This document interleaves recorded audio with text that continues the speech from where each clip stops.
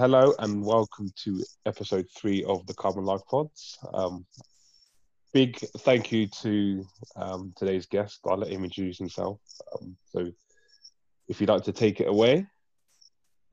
So thanks for having me, Josiah. My name's Emeka, or people know me as Kingsley also. That's why you wanted me to introduce I'm glad you did that. Because I thought all the guests I've done, I've let them introduce themselves. I thought, I've got to let Emeka do it because I know him as Emeka, but in my phone he's Kingsley, on Instagram, on social media he's Kingsley. So I let him do it, and then we'll take the lead from there. Yeah, do you know what? There's a whole story behind that I could tell later on in the interview if you want to know. Please. Emeka, also known as Kingsley Ugwu. I've known Josiah for a very long time. Went to school together, played football against each other. We used to do Sunday league. So thanks for having me on the podcast. So actually on that though, because I was doing the maths, so I thought it was like 21 years we've known each other. That was from Cheney. But did we play against each other before that? I'm pretty sure we did. Yeah, I'm sure we did. Because obviously Florence Park, did you play with JJ? I did play with JJ. Yeah. So yeah, Bernardo. Were you there when Bernardo was there, Florence Park? Bernardo was there, yeah. So the same with Eddie then. We've probably played and known each other from like a long time. Yeah. Or as I remember playing against you guys, obviously for my team, Jason, my uncle, the coach, used to call me JJ. That was my nickname for years growing up. So playing against you guys, Florence Park, their best player JJ, you are JJ. It was like, gotta beat them. And obviously because I do some. But now I just remember playing you. You guys were like robots.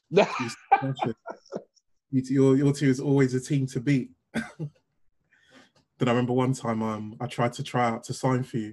Then your uncle was like, "Yeah, I got a player like you already.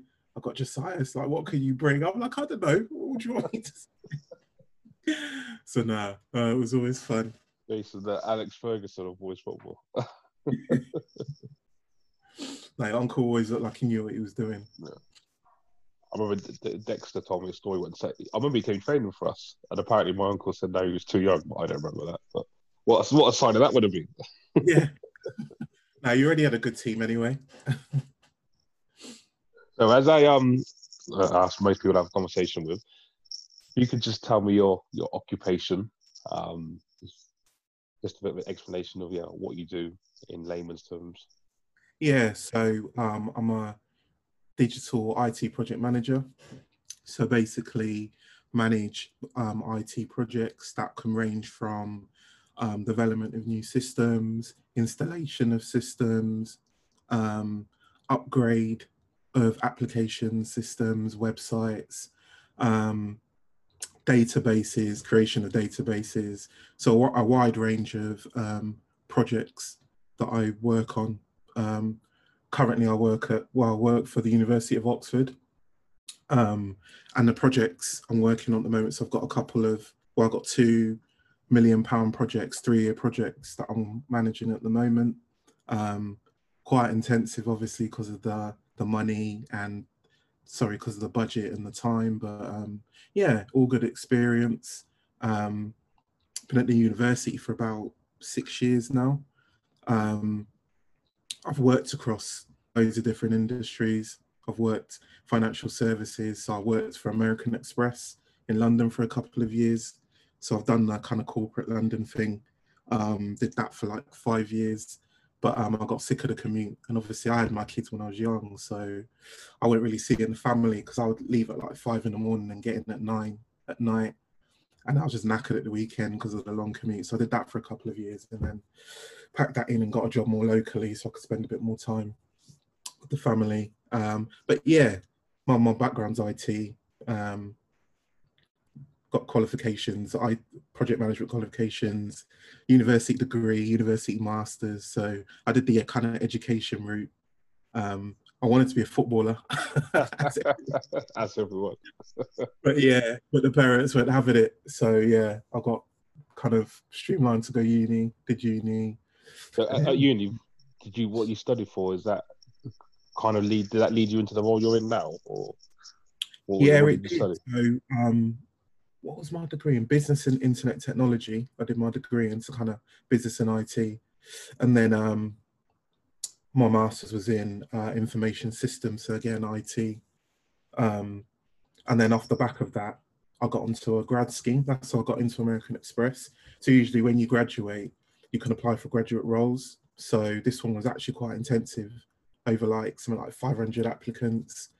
Then they hired like 5 people. So I was All one of the 5 that got hired. So I think it was like a 2-day thing where you had to go do like presentations, do like exams and loads of group activities. And then they like would select you.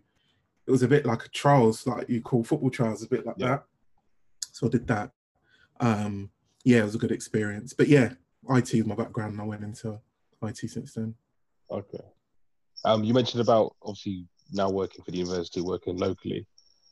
Personally, I've always worked locally, but there's always been the thought of shall I expand and go elsewhere? You could go to the city, London, where you earn the big money, but I don't think you could put a price on working locally so you get to spend time with your family because yeah, Yeah. that time is just so valuable, especially when they're young. So I've always thanked my lucky stars that a lot of my jobs have been local. Yeah. Again, working for the not direct for the university, but for beer construction and working doing projects for the university, which is actually how we reconnected when I did a Yeah. project in, Yeah. in the building you were in. Yeah.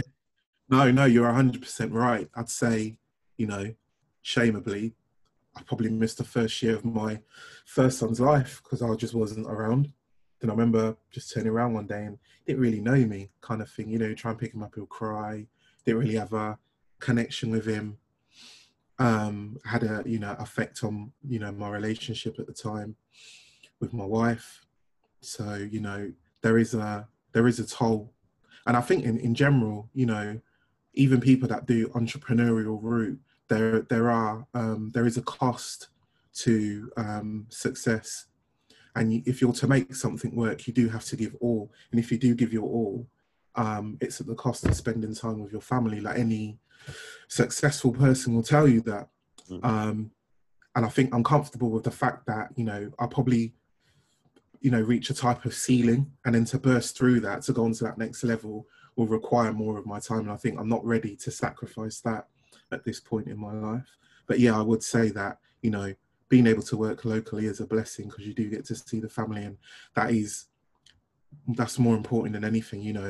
It's all good having the money, but if you're not there to experience with the family, what's the point? What's the point? Exactly. So, your kids won't remember you bringing home whatever a month. They're going to remember you and you being around. So I think that's important. Yeah, talking about being around for your young family. Yeah, father of 3 boys. The question I think a lot of people want to ask is, are you making a five-a-side football team? Is that your No, plan? that's it. No, this is it. I think the third one has scarred me, I think, for life. But then I said that before, and then look where I am. Yeah. So, but no, I think three's enough. What they say, three's the magic number. Is that? That's it, yeah. Three's the magic Yeah, number. yeah, yeah. So no, I think that's it for us now. Because I don't want to be having kids until I'm like 60, 70 years old. I want to enjoy life because we had them so young. We didn't get to do kind of couple stuff and travel around and do all Yeah, of that. yeah. So the plan was the kids are getting of age now. We kind of leave them with the grandparents, go away, and then boom. So, That's what we look forward to. Obviously, our children are getting that little bit older now. You do yeah, think actually we're still young enough to enjoy each other's time and do things that we perhaps didn't do when we were young. But yeah, then we've experienced stuff with our children. That's been yeah, really good. yeah. No, and I think that's one of the things I admire about you and Stacey as well, like proper family orientated. You do a lot of stuff together as a couple and also as a family as well. Obviously I don't really know the ins and outs, but from my perception, you and Jaden's got a really good relationship. You do a lot of stuff together. Um, Obviously I don't see much of Sienna on the socials, but I can imagine quite close with you, close with Stacey as well. So yeah, I think a real role model in terms of, someone I look up to as well as, a black man with also an interracial relationship with mixed race children, just being a real family man, you know. you watch and observe, and you know, you treat them right, you do the right thing. I never see scandals or whatever with you, about your work. Try and keep my nose clean. About your work. And also what I like about you is the entrepreneurial side of you as well. I think we spoke about this before, where when you see something, you go and do it. You don't analyze, and you just think, yeah, that's a good idea, right? I'm gonna try it. If it doesn't work, it doesn't.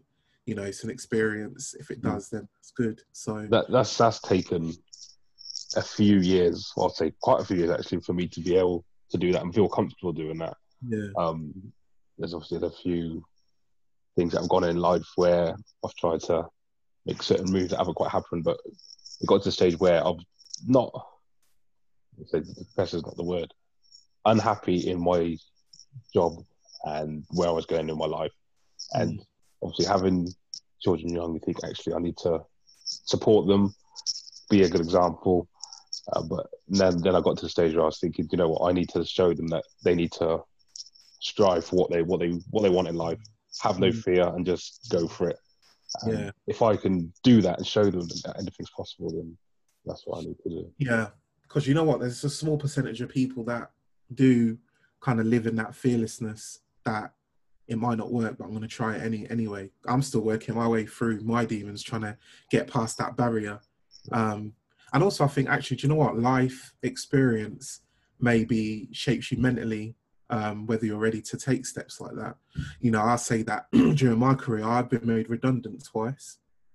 So during that time, I think the fear of being in a position where you're not able to provide maybe hold you back from putting yourself out there to do that, because you're thinking, well, I know I'm going to be able to, you know, provide at this stage. If I do that, what if it doesn't happen? So it might, those mental things, and I believe that might happen with different people through different things, that might shape them to be more fearful of making that jump to, you know, try something new, or, you know, be exposed and not be able to have something there. But so no, I think it's a good mindset to have. That's how you push yourself when you take risks. Yeah, that's how you achieve greatness.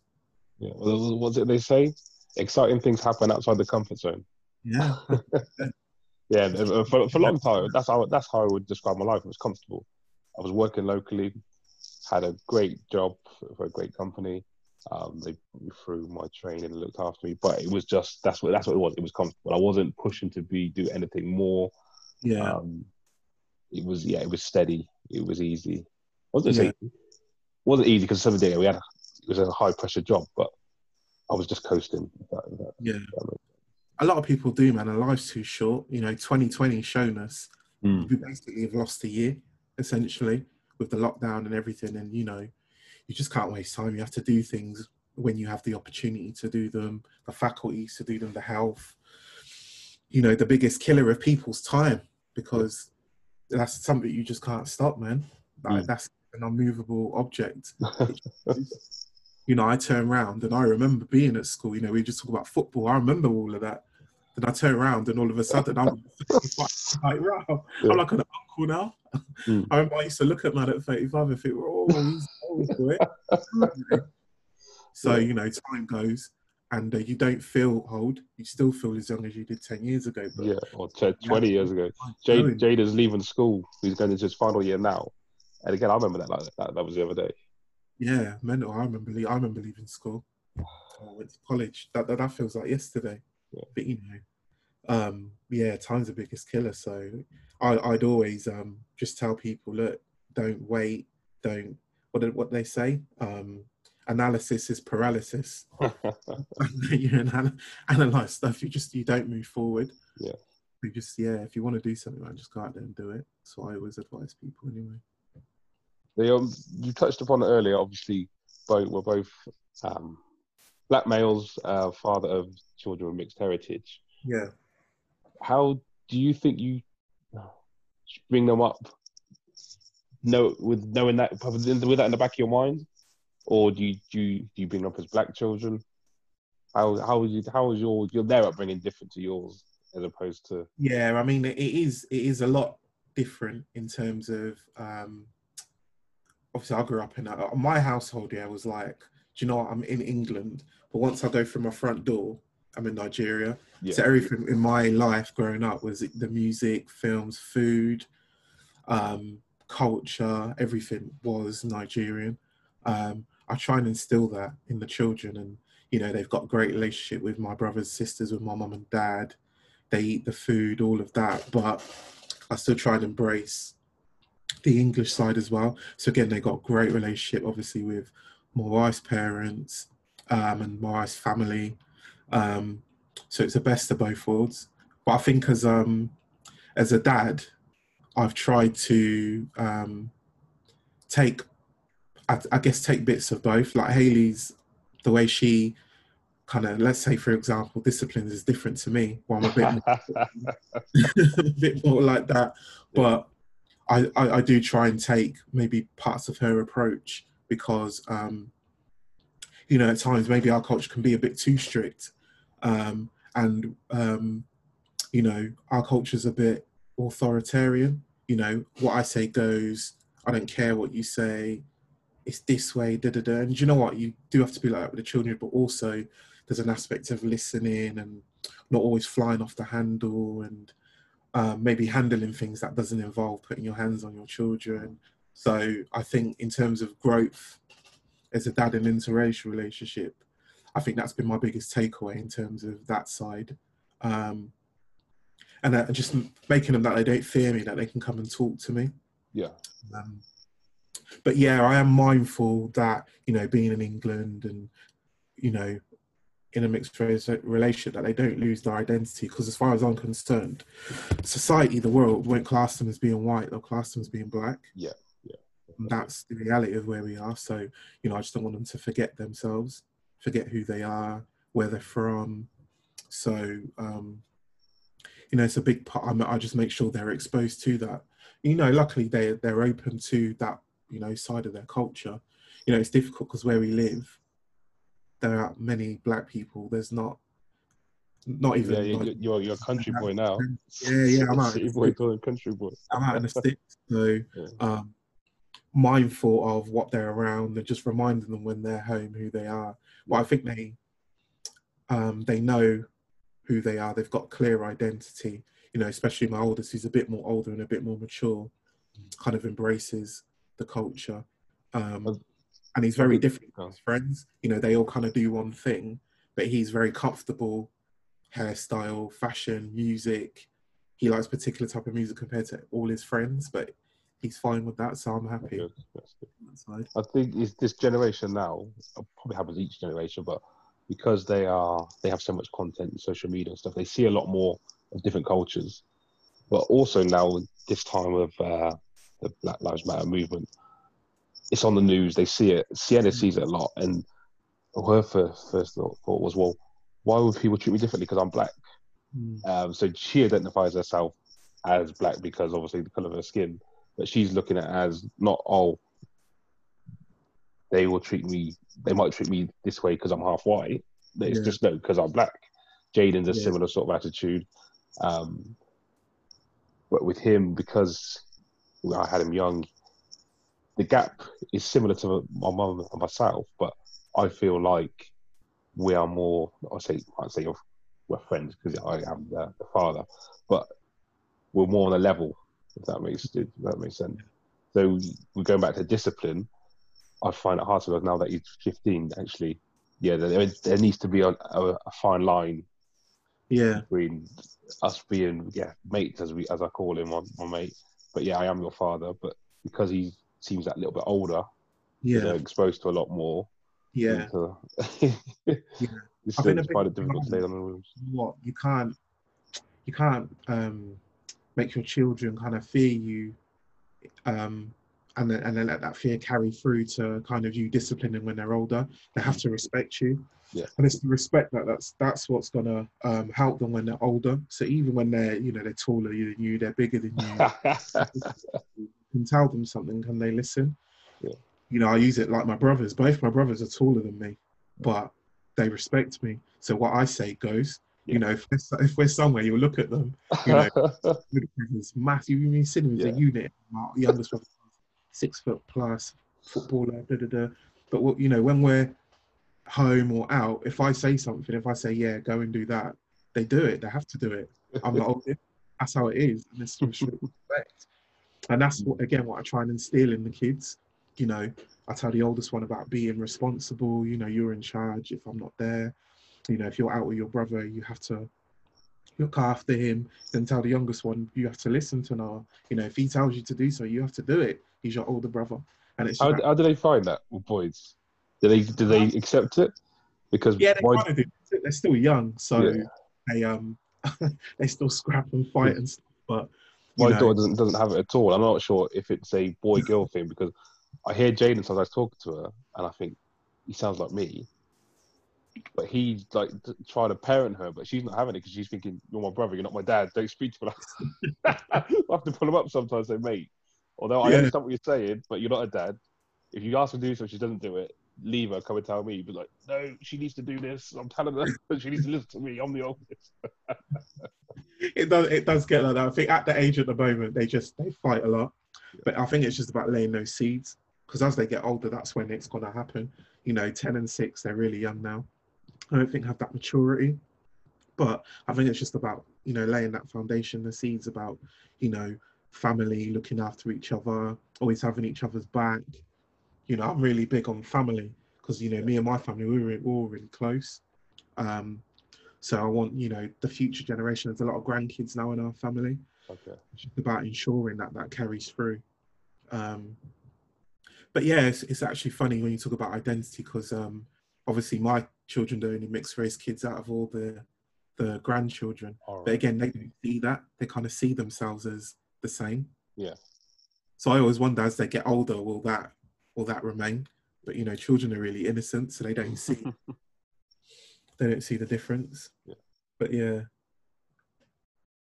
So, what was I going to say? The next question. Yeah. So, being a father of three boys, what are your hopes and dreams for them?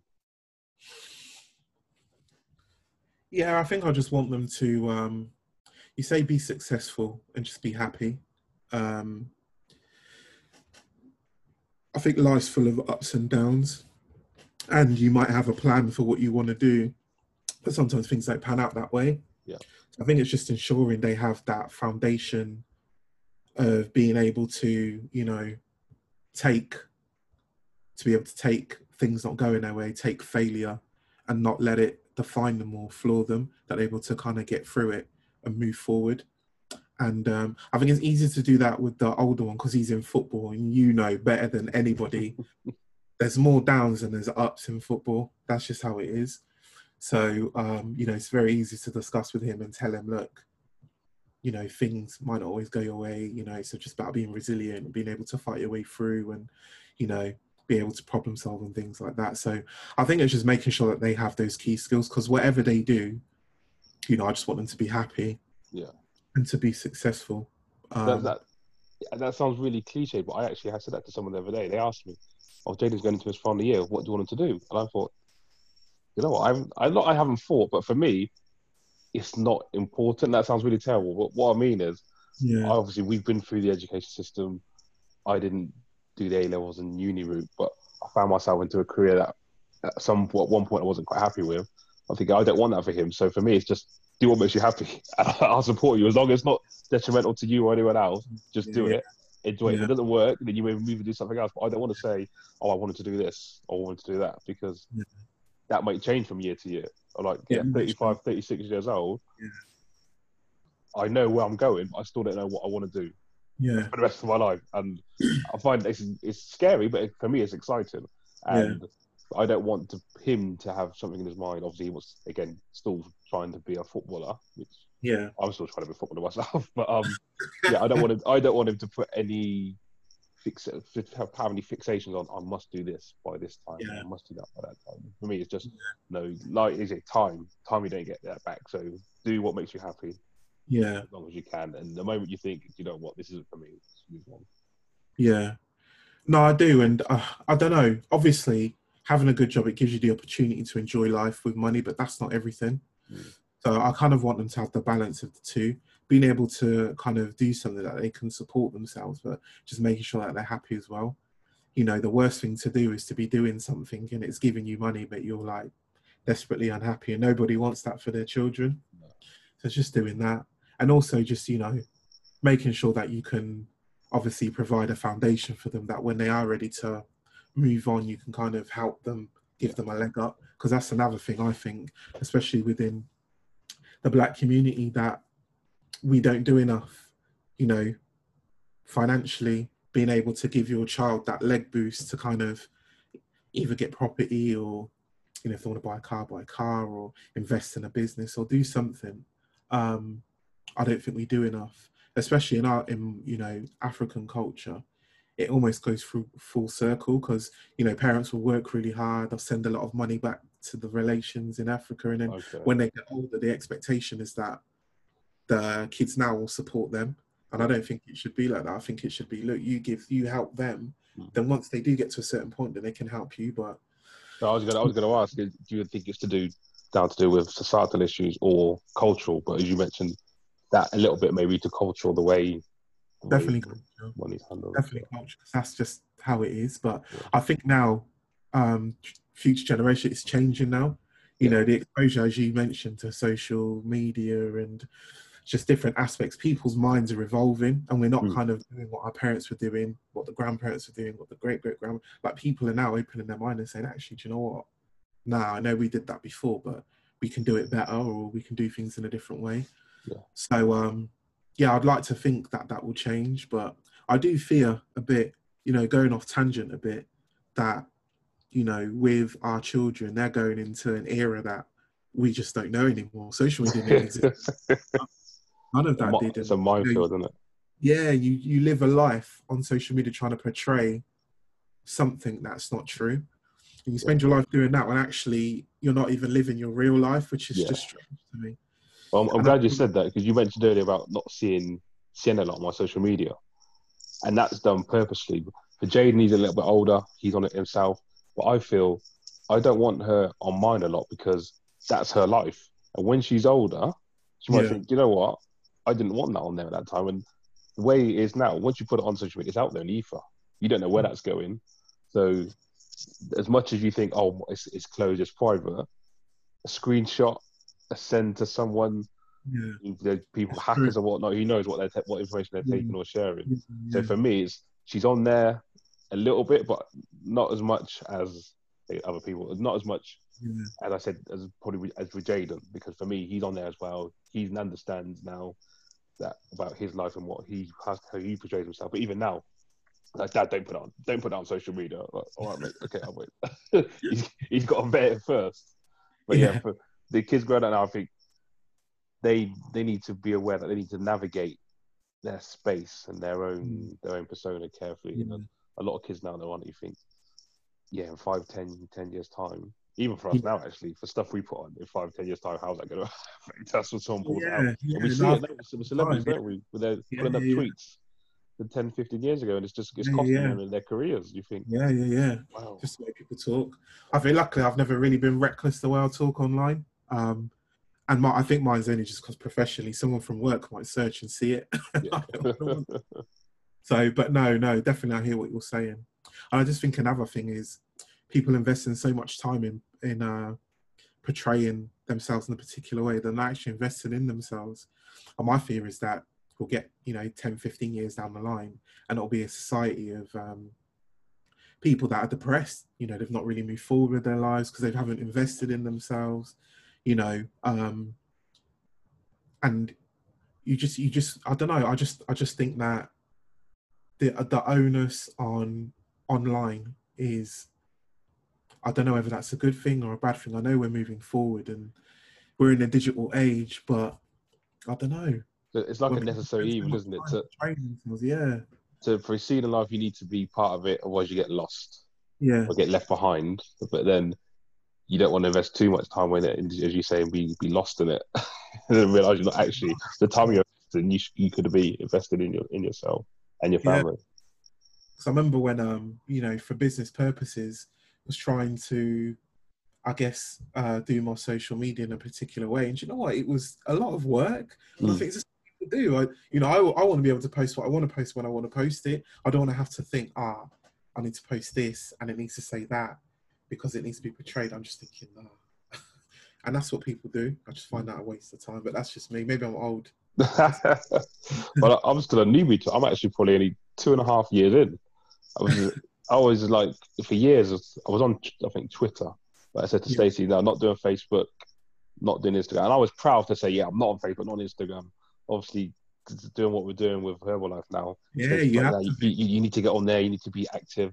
And now I've just run with it, and I enjoy it. I enjoy making the post stuff. I enjoy doing videos. But again, sometimes I have to say to myself, "Oh, that's too much time. You spent too much time on that." But because you enjoy doing it, you immerse yourself in it. It's easy to get lost. I totally understand that. Yeah, no, it is. She's always like, she says to me now, remember you said you never used to want to be on this, and now you're addicted. It is, honestly, it is like a drug.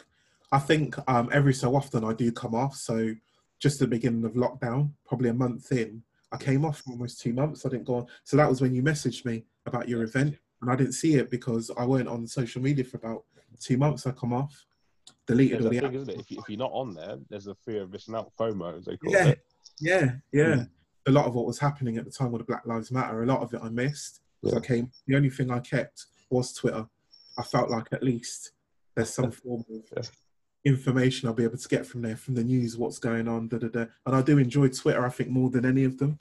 That's what I loved it, because I found that as the I call it the more informative or the more educational of the social media. So I used to look down on Facebook and Instagram. Yeah, right. Beneath us. Yeah. All about Twitter, but no, it is. I mean, there is rubbish on there, but I think just the commentary and the banter I enjoy, especially when football's back on. I love it. So yeah, I think out of the three, that's probably my favourite one. But yeah. Moving on then to the next question. We've had discussions on the phone before. Hopes and dreams for yourself, career-wise. Where would you like to go? Where do you see yourself going? Do you have an avenue where you see yourself going in the future? Yeah, I mean, I do always. Do you know what? I have these thoughts sometimes. I just think, do you know what? Is this what life is about? That you go work, you get paid, you come home. There must be more than this. So I've been thinking about doing more. I think more things that don't equate to making money, but helping people. I think maybe that might give me a bit more satisfaction. I think from a career-wise, I've done pretty well. I earn really well, but I don't get that satisfaction. So I'd like to do maybe stuff locally, youth type work. Been having to think about areas of maximising what I know, what I've learned. You know, when I went into work, no one taught me anything, and I had to learn by failing and doing things bad. And I think back to what I did 5-6 years ago, and I cringe because I must have looked. You know, I was never professional. I'll be honest. You know, now ultimately professional. But you know, I'm pretty older now. But when I worked part time, you know, when I was still at school, and I was never really that professional. You know, when they talk about, you know, young black people, how they are late. They really do. I had bad habits. Yeah. I like to be able to work with youth and say, look, do you know what? It's not something that you can just, because my thoughts was, when I get a proper job, this is a little job, when I get a proper job, do you know, you can't turn it on and off. No. Be in a particular way, it's a habit. You have to form good habits. So it's just about telling people about how to be when they're in the professional world, and the reality about how you're perceived. You know, if I work with black people, young people, class plays an issue in that as well. Just perception and how to carry yourself. You don't have to be someone you're not, but at the same time, you can act accordingly within a professional. Carry yourself a certain way. Yeah. Exactly. Without losing your identity or becoming someone you're not. You can still be professional, still be you. Because it's what makes you unique, and, you know, what will get you jobs and be successful entrepreneur or whatever.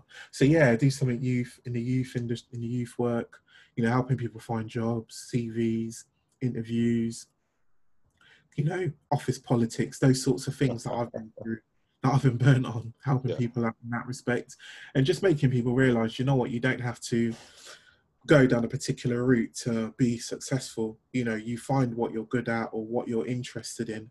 And when you're passionate about something, man, success is a byproduct of you doing something that you're passionate about. Yeah. You know, I'm glad you said that, because I know we just discussed before about giving something back, and I've mentioned before about my privilege, my black privilege, the people that have made me the person who I am today, and they've given a lot back to the community. So over the last 3 years, I always thought, yeah, I want to give something back. But I think what was stopping me was like, well, what have you achieved? Like, you're not successful.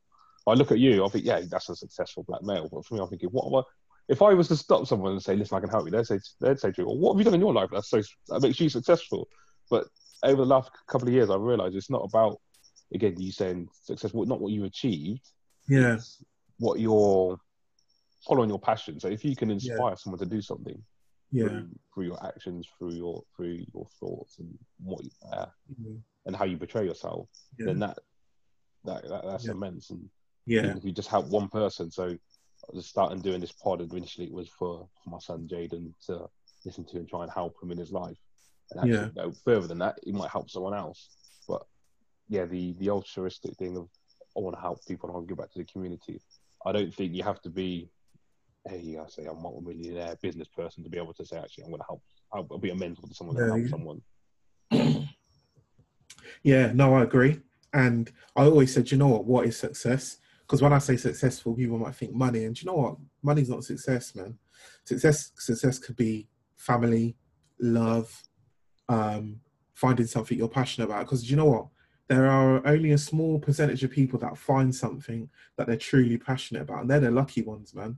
You know, if you're passionate about something and you're making half as much money as someone making, you know, millions doing something that they hate, trust me, you're the lucky one. To me, that's success. So it's just I guess it's just finding something that they enjoy doing, and helping them do that.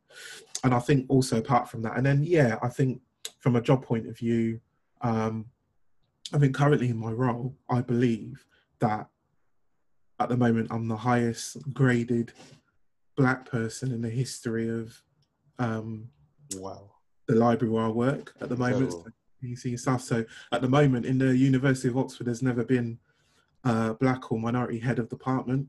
So does that put pressure on you though? Do you think? I relish that, and you know, no, but to stay in the role, I mean, or to continue, because it does a bit because I want to be able to do that. And you know what? Maybe the next step for me might be elsewhere to do something else, and maybe not doing that might be.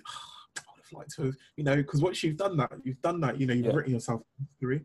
I remember 7 years ago, as a site manager, thinking to myself, I want to get out of this industry. I picked up a labourer, black guy from London, and he got in the car, went, oh, wow, black site manager, never seen one before. And that always stuck in the back of my mind, thinking, if I leave this role, I might not be able to inspire someone to do this. But I was thinking to myself, but I don't want to do it. So why would I? Why should I feel pressure on myself to inspire someone to be in this role? When I don't want to do it. No, I've never thought that before. To be honest with you, I don't think people would pressure me to stay. Maybe actually, if I got out there, and then everyone's like, you're this, maybe it might. But at the moment, nobody knows. So yeah, maybe I've not seen it from that perspective. Because obviously, I don't think I've told anybody that. Okay. You know, it's something that you should shout about, but I don't think I think it's the first time I've ever said it. But it'll be nice to take that step up, because at the moment, when you get to kind of senior management within or not senior, but director level management within the university, it's all white. There's no colour in there. So I'd like to step in there. That is something to shout about, because again, people in certain spaces, people that won't necessarily know you're there. But to see and hear that you're there, they would actually, I don't know, I could do that. No, it's true. I just think it's very difficult to kind of show off and say that. Did you know? Did you know? Hi, you're right. Yeah, I'm good. Did you know that? So. Random question for you. There is somebody, this is just random, off topic, in the university, a black guy, who I've been mistaken for a few times, and I wondered if this happened to you, but I've never met him, and I can't remember his name. Has it happened to you? Nah, do you know what? I missed you. You cut out. There's a black guy in the university. Yeah, Yeah. so I'll start again. There's a black guy who works for the university who I've been mistaken for a couple of times by university people, and I wonder if it's happened to you. Like, I'm wondering who that is. I'd like to know who that is. I've been in certain situations where people have met me. Like, oh yeah, so that thing that you were doing, like, pardon? Yeah, I met you the other day. Like, no, it's not me. It's not me. And at times, I thought they were talking about you, and then when they mentioned the guy's name, I was like, I don't even know this person. But it happened on more than one occasion with different people. And so, obviously, being in IT, I just wondered if it happened to you. I want to find Do you out. remember the guy's name? Pardon? Remember the guy's name? I can't remember his name, but I want to meet him to see if there's any similarities that I can say, oh, I can see where you got confused. No, I haven't, But you know what? Usually I'm the only black person in the department or anywhere. So usually it's no mistaking that everyone knows who I am. Because when I worked at the business school, for example, side business school, I was the only black guy in the whole of the business school. Can you hear me? Yeah, go on. Yeah, so you said you were the only person in the side business, only black person, sorry, in the side business school. Yeah, I was the only person there. And I was just saying that traditionally, the university, they don't hire many, they call them BAME. Yeah. Or whatever.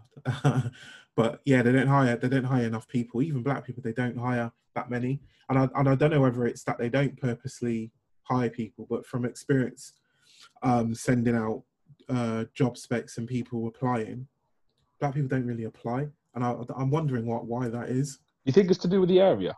Because before I left Beard, obviously we had COVID and everyone was doing work from home. So we used to have Zoom calls. And I, in my local team, took a screenshot of the call. Mm. And I think there were 8 of us on the call, 7 white males, myself, and I think they were majority middle-aged white men. Then we had a larger call, and I was the only black male, and there was 1 woman, and I think about 20 men, again, middle-aged white men. But if you went elsewhere in the country, maybe into the city of London, that perhaps would look different. But for Oxford, I'm wondering, is that what the demographic looks like in companies? Can you hear me? Yeah, I can hear you. Yeah. Good. That's better. Okay. Yeah, I don't know why that is. I don't know whether it's the people that they, the job don't know people from around the area. There's a lot of capable people, I think, could bring a different aspect to the university. But yeah, going off tangent there. Okay. That was a little bit. Audio was a little bit messed up. But I'll see if I can extract it. But that leads us on to I think my last question for you. So we spoke about obviously leaving school feels like the other day. If you could get in a time machine, stand outside Cheney Gates when we left that day, what advice would you give to your 16-year-old self? Brilliant. I was going to say, enjoy your time, not to worry about the future.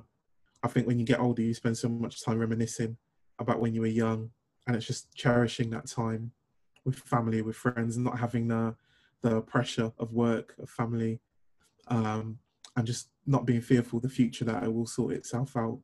And yeah, cherish time with friends. I think, as you know, I lost a close friend a few years ago, and yeah, I always think about the times we had together, and it's just, I'd go back to and say, look, this time, cherish it, because you never know.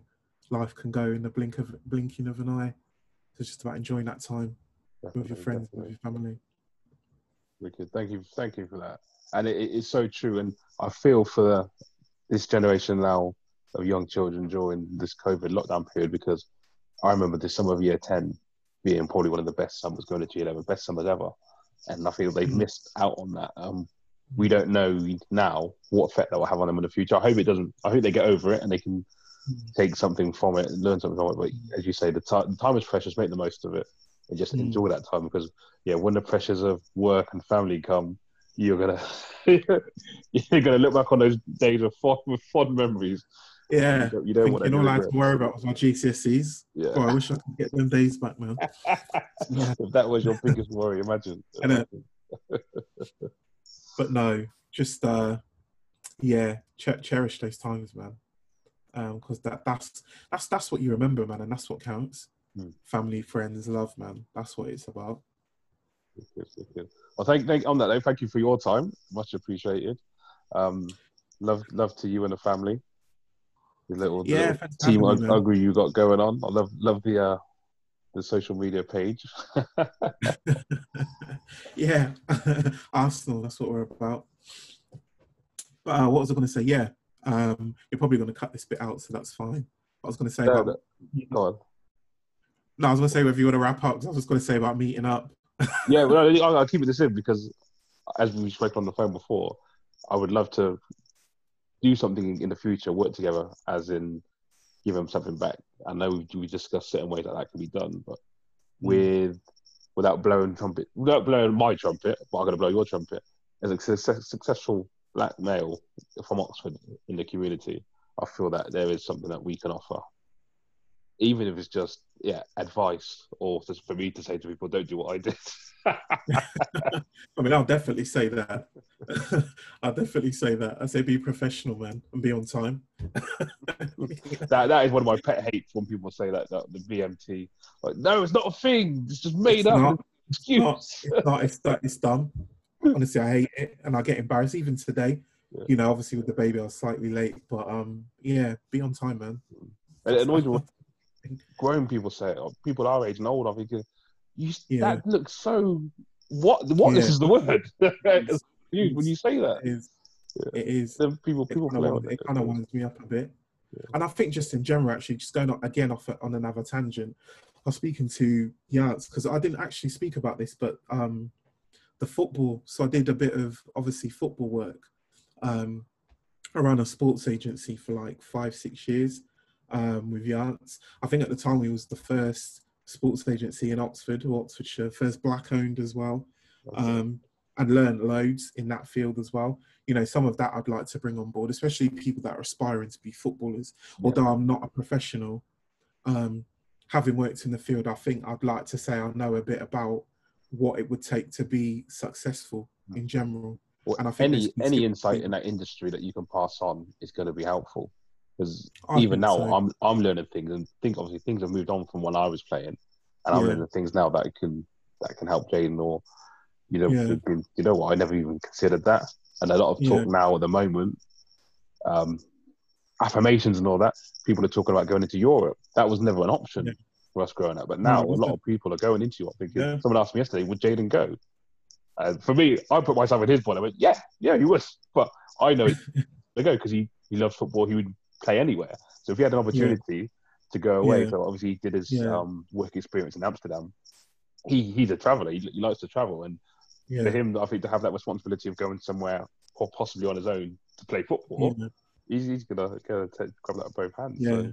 Now it gives you a well-rounded experience, and I think that there's some aspects that I've never played professional football, so I couldn't tell you changing a room on the pitch. Someone who played would be able to give you that insight, but I think from a business point of view and from a political point of view, and just how the system works, I think I'd be able to give insight from my experience in that respect. But I just think in general, to move forward in football, in work, in life in general, there's 3 things. You need to, 1, be able to listen and take instruction. 2, you need to be able to oh God, I'm losing my train of thought now. So take instruction. 2, you need to be able to be resilient.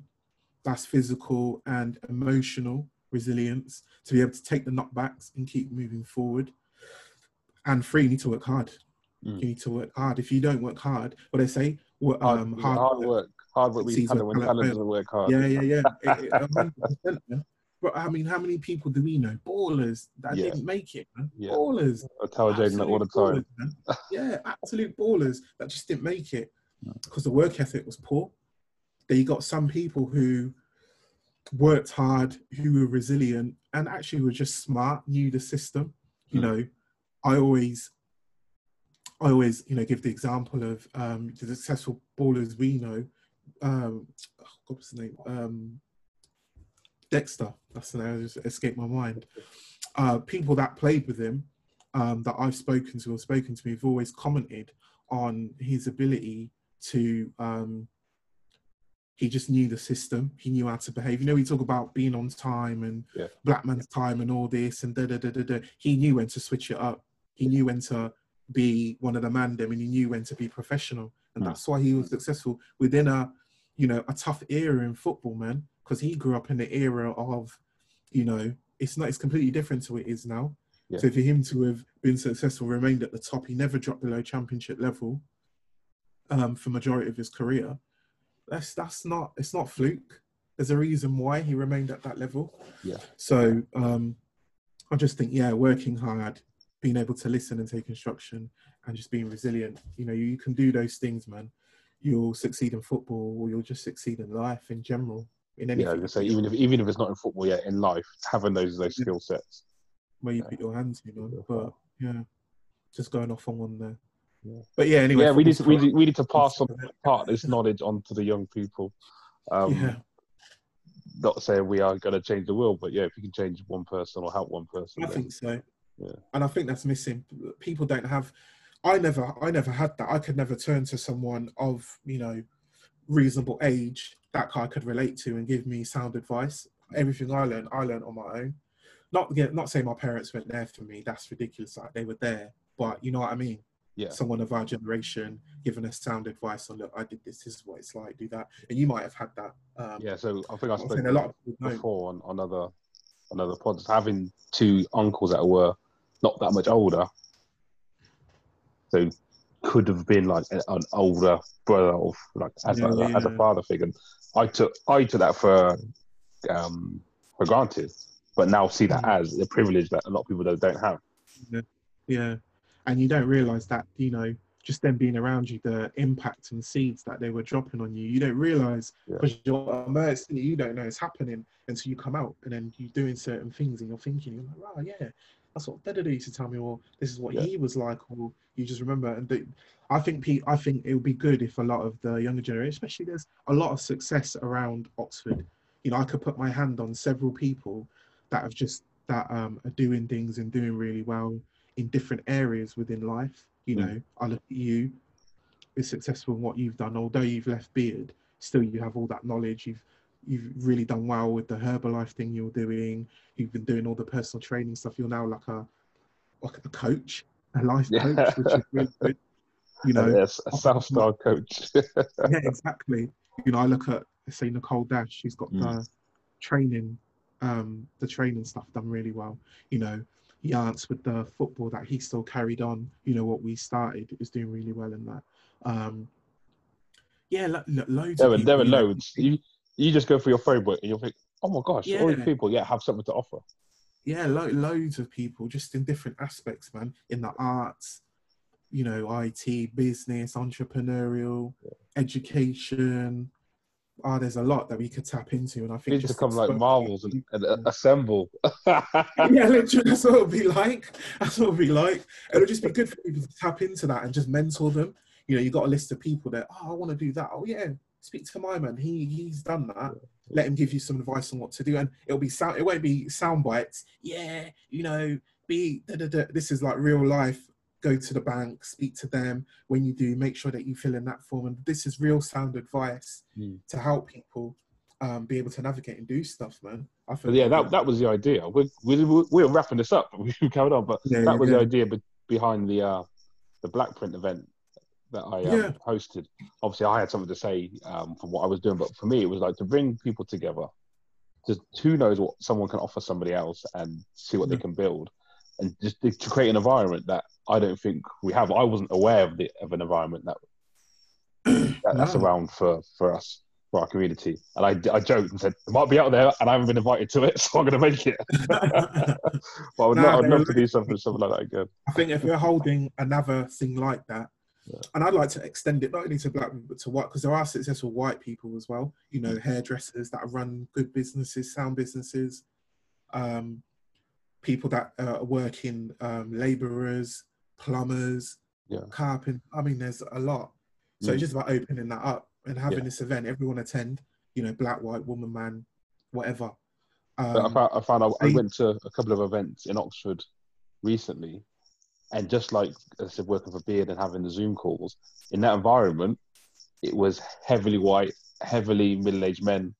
So what, if you say, yeah, open it to everyone, but for me, it's heavily inviting people from our community to say, listen, well, I'm not seeing you in other spaces. What's the reason? Is it the cost? Is it the fear? Is it the unknown of not knowing about it? Is it accessible to you? Let's create something that's accessible to everyone. We want you to come. Yeah, because there are loads, like there's that thing that Leon Mann does. I don't know, do you know Leon Mann, the sports writer? No. He runs like a successful Black Award or something like that. I can't remember what the name of it is. In London every year. Okay. But it's in sports. But me and Yats have attended once or twice before. Really good, man. Every big Black sports person you can think of across all sports goes to this thing, and it's an award show, which is really good. But I wouldn't have known about it if, Yats hadn't told me. And I'm saying sometimes about exposing that to people outside of London. Yeah. A couple of years ago, we went to an event called AFCON. It was Africa versus Caribbean football match. Oh, okay. And it was held at Brentford. Yeah. And it was all the top stars you could think of. This was like Luther Blissett. What's my man that recently died that played for West Brom? You know, the black guy from the 70s, West Brom. Yeah, and that was named. Wow, you've done that. I'll have to. Yeah, it's on the tip of my tongue, and I can't think what his name is. Got it. I won't Google it. I'll slip it in. So he was on the team. Ian Wright. You had JJ Okocha that was playing. Alex Scott, the female presenter. Eni Aluko.